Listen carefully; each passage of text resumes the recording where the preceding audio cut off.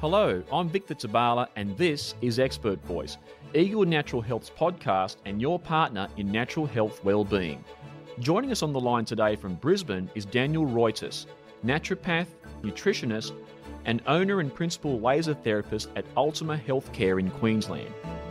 Daniel has over 9 years of clinical experience, including experience with musculoskeletal therapy, which is a type of treatment to help with back pain, neck pain, joint pain, and muscular dysfunction. He is also the Senior Lecturer of Nutritional Medicine at Torrens University and the Australasian College of Natural Therapies. Furthermore, he is a published author and public speaker, regularly presenting to healthcare practitioners at seminars across Australia. And I'm pleased to welcome Daniel to today's podcast. Daniel, thank you very much for your time today and welcome to Expert Voice. Thank you very much for having me, Victor. Pleasure to be here. No problem. Now, today we're going to be talking about the importance of bone health and how you can best look after your bones from the time that you're a child right through to the twilight years of your life. And so we'll kick off with my first question, in that bone health is something that many of us may not necessarily think about until we're older and may experience a fracture. So can you explain to us why looking after our bones should start from a young age? That's a really good question, Victor. I guess most of our traditional thought processes around osteoporosis is that it only affects us once we reach a certain age and we get older and our bones start to become weak and brittle. But yeah, you're very right in thinking that we do need to be mindful and conscious about our bones from a young age, because the peak bone mineral density for men and women occurs between about 25 and 35 years of age. And whatever our bone mineral density is at that point in time, it will never be greater than that. So it will start to decline as we age. So we want to make sure that we're getting peak bone mineral density as high as we can get it by the age of sort of 25 to 35. But what we've also seen in some of the research is that by undertaking certain types of physical activity in adolescence, so in our teenage years, that can actually significantly increase the amount of bone mineral density that we have. So what we found is that just by increasing your peak bone mineral density and bone mineral density in general in adolescence, if you increase that by about 10%, it'll delay the development of osteoporosis by about 13 years, which is quite significant. That's amazing. 13 years. I mean, that's a big chunk of anyone's life, really. So you also mentioned osteoporosis. And so this leads to my next question, which centers around two of the most common types of bone conditions, just like osteoporosis, but also osteopenia. So for the benefit of our broader audience, could you tell us how are these conditions linked to increased bone fragility and risk of fractures? Absolutely. So I guess we'll probably just preface what osteopenia and osteoporosis are to start with. So they're both very similar in their etiology. It's just that osteopenia it's still defined as a low bone mineral density, but it's not as severe or as significant in the amount of loss that's occurred with the bone. So osteoporosis is a more advanced form of bone loss. So you can think of osteopenia as the early stage and osteoporosis as the later stage of that condition. And some people may never develop osteoporosis even if they do have osteopenia. And certainly we know that both of those conditions can be reversed. So there are things that can be done to achieve that. With both osteopenia and osteoporosis, there's like a sponge-like material on the interior compartment of the bone, which is called the trabecular bone. And then there's like a hard, compact outer layer of bone, which is called the cortical bone. And both of those parts of the bone will lose density. So there's a thinning of the cortex and a reduced trabecular bone mass with osteopenia and osteoporosis. I also wanted to mention that osteoporosis is completely preventable, and it is treatable, despite what some people may understand with this condition. They think that once they've got it for life.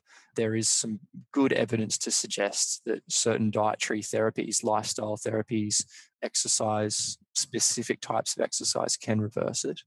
Also, I wanted to preface that there's two different types of osteoporosis. So there's primary and secondary. So primary is basically an idiopathic condition. We're not actually sure what causes it. There's no underlying condition or disease or driving factor. It's apparent for people with osteoporosis. And then there's secondary osteoporosis, which is defined as low bone mass, and there's microarchitectural changes in the bone mass as well, in the presence of another disease or pathology. And it could also be that there's some type of medication that the person's taking, which could cause secondary osteoporosis. So about 30% of women and 80% of men have secondary osteoporosis. Primary osteoporosis is more seen in women and less in men, but it can affect both. So a lot of people can have osteoporosis for many, many years, and they don't even realize that they've got it until they've had a fall and they've fractured a bone. They'll go and get that investigated, and that will be the sort of turning point as to getting a diagnosis and understanding they do have osteoporosis. Continuing on the bone mass side of things, so you did mention that there are, of course, there are the risks when bone mass is reduced, such as osteoporosis and, of course, bone fractures. Are there any other health risks? There are. So the research is showing that people who have osteoporosis, about 95%, so almost everyone who has it, has got at least one other comorbidity. So what they're suggesting, there could be some underlying process which has actually contributed to the cause of osteoporosis, and that is also manifested in some other condition. The most common comorbidities which are seen in people with reduced bone mineral density is arthrosis and arthritis, so degeneration of a joint or inflammation of a joint, chronic lower back pain, depression, and also chronic heart failure as well is quite closely associated with osteoporosis. Okay, so there's quite a number of other related conditions there, and conditions that not necessarily we would relate to bone mass and bone density. So with that being said, you have touched upon lifestyle factors becoming, being a very important part of bone health. It's widely known that these factors can have a positive impact on the health of our bones. So, Daniel, could you take us through a selection of these lifestyle factors and explain how such factors can benefit us in maintaining ideal bone health? Yeah, absolutely. It's a great question. Probably the first one that comes to mind and is probably the least focused on is exercise. And there's specific types of exercise that have to be undertaken for there to be beneficial effects on improving bone mineral density. As a main treatment or a cornerstone treatment for osteoporosis is that if we're able to strengthen the muscles and allow better support for the skeleton and expose the skeletal structure to certain stresses, we can actually increase the amount of bone deposition and the bone mineral density can reverse. Another thing is a person's BMI. So we know that there's a significant increase in risk fracture in people who have a BMI of less than 20. And if we're identifying someone who's got a BMI of 17 or 18, we can certainly help them with dietary and lifestyle intervention to increase their BMI. It doesn't actually work the other way though. So an incremental increase above a BMI of 20 isn't associated with a protective effect. It's a very narrow range with that BMI where we're having the most optimal effects. So anything between that sort of 20 to 25 would be ideal.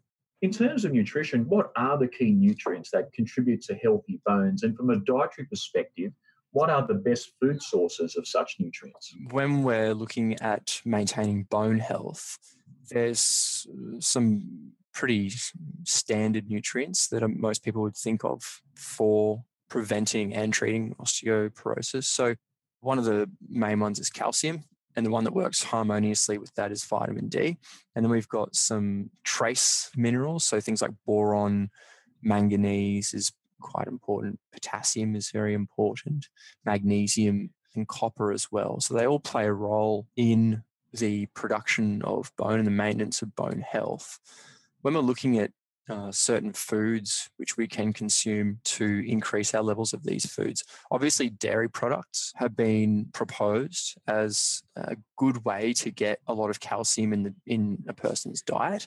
But there's lots of other foods that aren't necessarily coming from a dairy source, which are very high in calcium as well, and they're quite bioavailable levels of calcium. So nuts and seeds are quite high in calcium. Lots of fruit as well. So oranges are very high in calcium, as are green beans.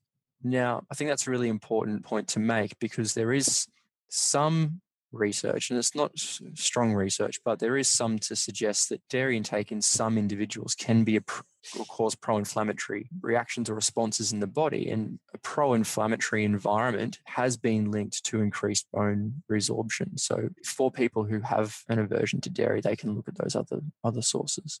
Potassium is also another really important one. So that's one of the major components of bone. You can get potassium in avocado, bananas, potatoes, green leafy vegetables, fish. They're quite good sources. Copper is also very important. So copper is found in a lot of like herbs and spices, nuts and seeds and grains. Mushrooms are a source of copper, and dried apricots are quite a good source as well. There's also lots of sort of accessory foods that you can eat, which actually have been shown to have direct inhibitory or stimulating effects on osteoclast and osteoblast activity. So what we're looking to do with osteoporosis is inhibit osteoclast activity and increase osteoblast activity. So we're actually getting more bone being built than is being resorbed. Blueberries, so they contain anthocyanidine, and that has been shown to inhibit osteoclast production. Nice. As have plums. So berries and plums have quite a similar effect on their inhibitory action on osteoclastogenesis. Green tea, so that's been shown to upregulate osteoclast cell death. Citrus fruits, so they contain limanoids and flavonoids. Onion contains quercetin and various organosulfur compounds, and they've all been shown to reduce levels of oxidative stress and decrease bone resorption. There's also things like alfalfa sprouts, which has been shown to decrease the secretion of a thing called cathepsin K, which is a compound released by osteoclasts in the reabsorption of bone. And it also increases levels of beta-glucuronidase, which can help increase osteoblast activity. So there's lots of other things there that we can have nutritionally, which aren't just providing the nutrients. They're actually having a direct effect on the activity of those cells. Some wonderful food options there, Daniel, in regards, but particularly when it comes to calcium, because as you mentioned, we've all been led to believe that dairy products are the only source of calcium, but it's nice to know that you've got such wonderful options, such as your nuts and your seeds and your oranges that you mentioned before. It's fantastic. But as a nutritionist, you, of course, will be well aware that not everyone has the best diet. So it's an area that a large portion of our population struggles with on a daily basis. So if a person's diet isn't sufficient in providing the nutrients needed for good bone health, are there specific supplements that may help fill the gap? From a supplementary perspective, I guess everybody knows about the importance of calcium and vitamin D. Calcium and vitamin D must be given together. So what we know is that if you have insufficient levels of calcium or insufficient levels of vitamin D, if you just give one or the other, they actually don't have there's an extremely negligible effect on increasing bone mineral density. You have to give calcium and vitamin D together. Now, one of the probably forgotten nutrients from a supplementary perspective is potassium. I think a lot of people are a bit scared of supplementing with that because of the potential effects it can have on the cardiovascular system. But when we actually look at the percentage increase in bone mineral density with potassium supplementation compared to calcium. Potassium supplements, as an average, will increase your bone mineral density by about 8 to 11%. And calcium supplements generally will do that on less, or increase your bone mineral density less than 2%. Wow, that's a big difference. And who would have ever consider potassium in that regard? So, and the fact that it's got such a high percentage there when it comes to contributing to bone density. So it's wonderful information there about some of the most least likely nutrients that you would think of when it comes to bone density. So thanks again for sharing that with us, Daniel. So potassium. So don't forget your potassium, everybody. So on that note, you did mention, of course, vitamin D, and of course having a very important synergistic effect when it comes to calcium. So having that combination. It's of course known as the sunshine vitamin. So could you explain to us this aspect of being the sunshine vitamin and why safe sun exposure is so important for bone health? With vitamin D, the studies that have been done with supplementation, after about 6 to 8 weeks of supplementation, if you stop supplementing and then retest your vitamin D levels a month later, a lot of the time your vitamin D levels fall below the baseline of where these people started with in a lot of these studies. So there's something happening with vitamin D supplementation where it's either not being absorbed properly or utilized properly in the body. What we do know is that the exposure to UVB light and its capacity to upregulate vitamin D concentrations, we actually don't lose that effect. So getting a big bout of vitamin D from regular healthy sun exposure is probably more beneficial than taking a vitamin D supplement. So just as a preface, when we're talking about vitamin D, we have pre-vitamin D, which is calciferol, and that's produced in our skin.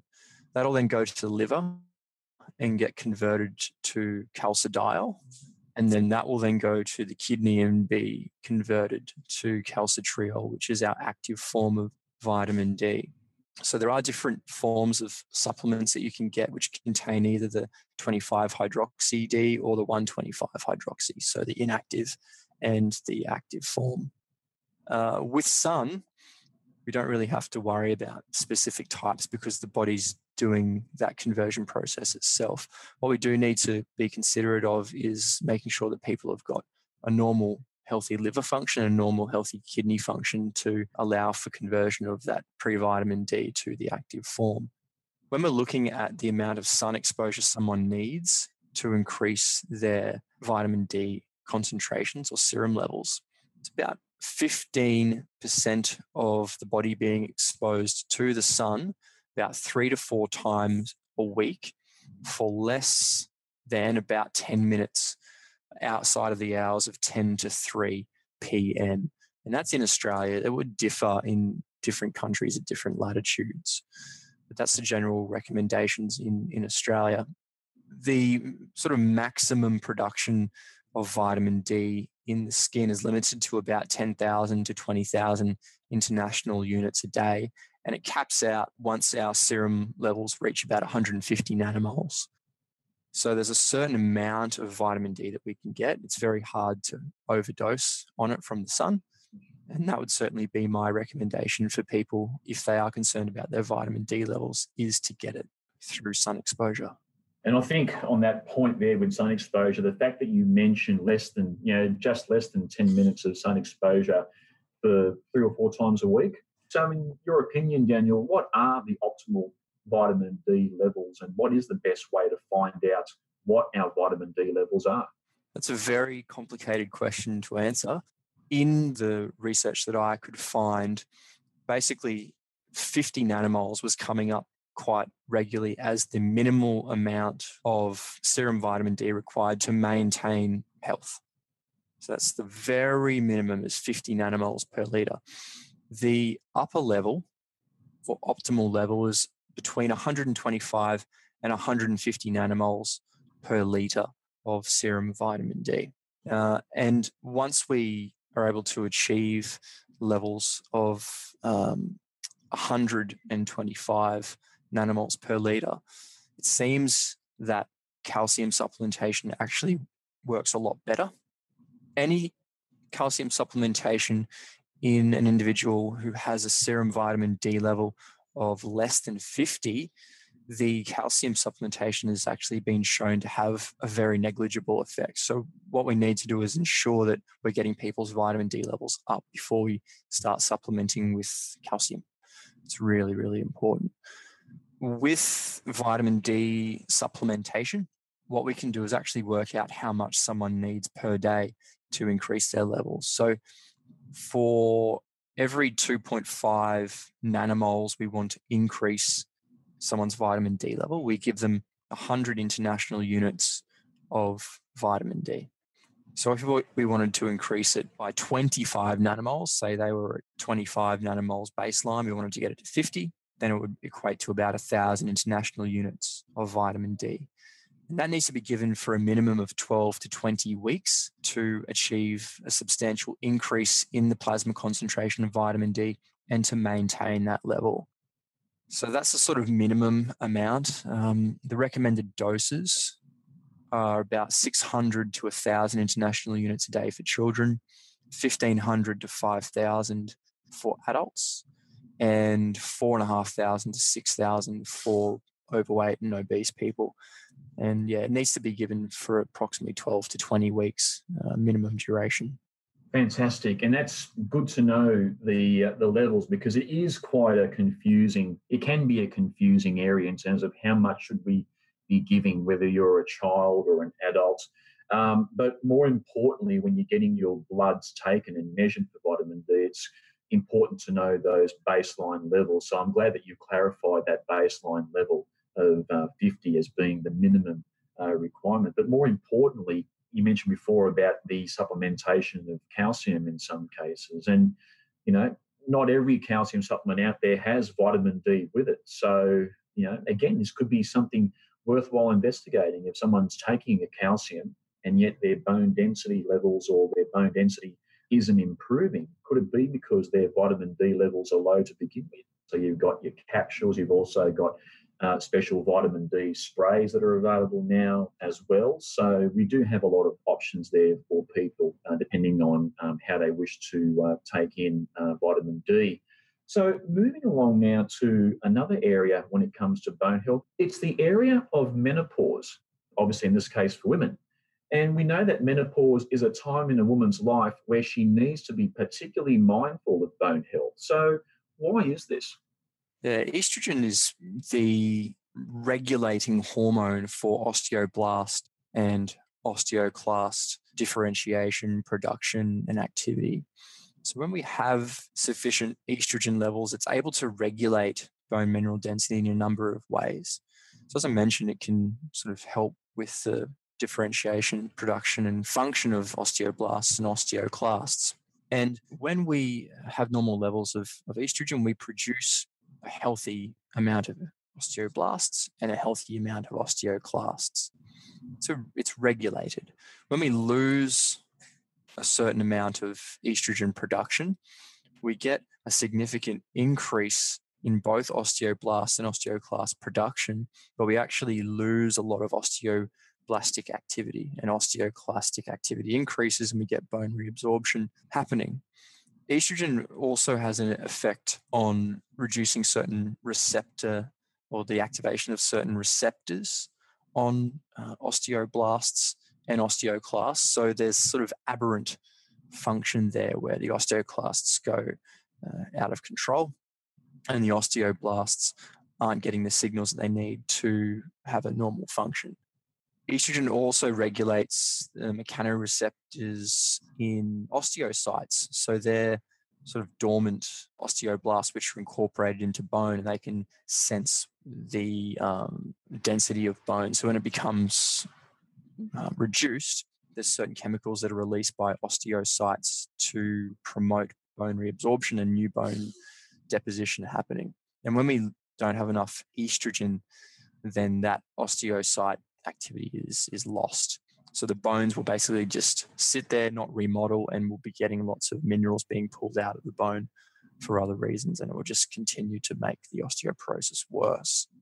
Okay, so that's good to know for our women out there who are going through the change of life, menopause, to be very mindful of the fact that this could be an area of health, bone health, that could become an issue during that time. But of course, we just can't forget about the women. What about the men? Do changing hormone levels affect bone health in men as well?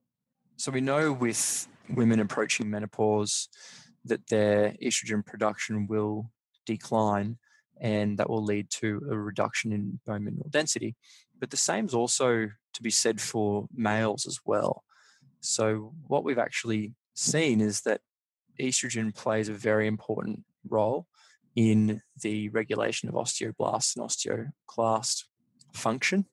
And in men, that function can be lost or it can be impaired as androgens or androgen concentrations actually fall. You might be thinking, well, why do androgens have any impact on the amount of estrogen that's actually being produced in the body? And it's because the androgens are a direct precursor to estrogen. Androgens are aromatized into estrogen. So as we lose androgen production, as men age, they will then also have a lowered amount of estrogen production. So that can certainly be a major factor to consider for men. So rather than actually trying to directly increase estrogen in males, we can look at increasing androgens, and that will then be aromatized into estrogen. So you mentioned androgens in men and the importance of androgen levels. So what are some of the best ways to improve androgen levels in men? There's a couple of different nutrients and herbs that can be used. So we know that high dose zinc can inhibit, or it's an aromatase inhibitor. So if we're not cautious with the amount of zinc that we're giving to patients, then that can certainly have a negative impact on the production of estrogen across to androgen. So we typically think of zinc as something that we want to give to men to increase their libido and their testosterone production.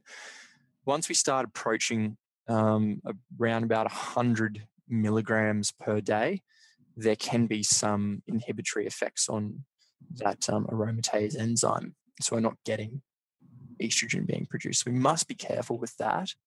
In regards to herbs, what we can look at is things like saw palmetto. So that will actually reduce the conversion of the testosterone, into active testosterone. So there's more in the pool for it to be converted across to estrogen. So that's certainly a useful herb that could be used in that situation.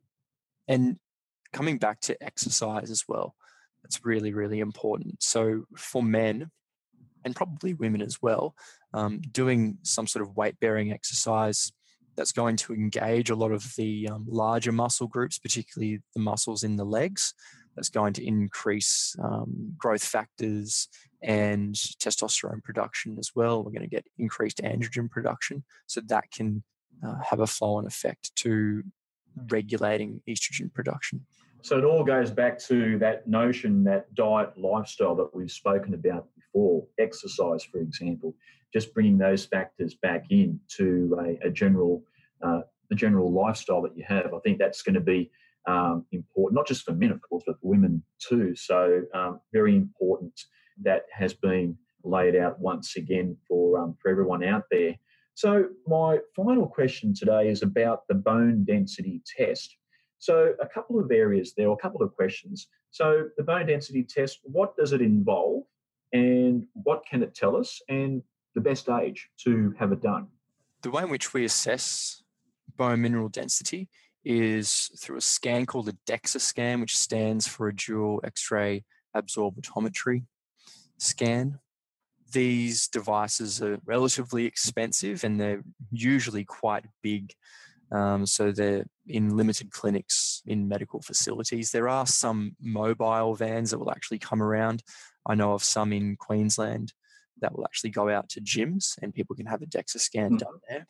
But for the most part, it will be done at a medical facility, and it will probably be one of the larger facilities. Not everyone's going to have a DEXA scan in every single GP clinic. when we're doing this particular scan, basically what they're doing is looking at the density in the femoral neck of the main bone in the leg, the femur. And the information that's provided from the DEXA scan is given in either a T-score or a Z-score. So a T-score refers to the comparison of the person's bones being assessed to that of a healthy 30-year-old of the same sex.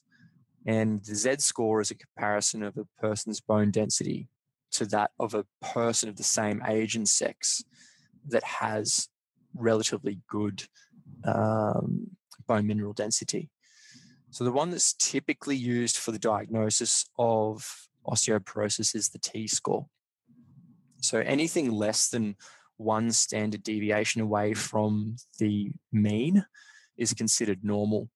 Anything up to 2.5 standard deviations away from the mean is considered osteopenia, and anything greater than 2.5 is considered osteoporosis. With osteoporosis, there's a lot of people who have this condition who aren't diagnosed. So what the recommendations in the literature are is that if you're approaching menopause and if you've had early menopause, then it's probably a good idea to get a DEXA scan done. Now, that's going to affect women at all different ages. There's women in their 30s who go into perimenopause, and they should then be looking at getting a DEXA scan done to assess what their peak bone mineral density is and if they're at risk of developing osteoporosis. But generally, around that age of 50 would be sufficient for a DEXA scan. If it was myself, I'd probably be going in earlier. I'd want to catch it before it actually becomes an issue.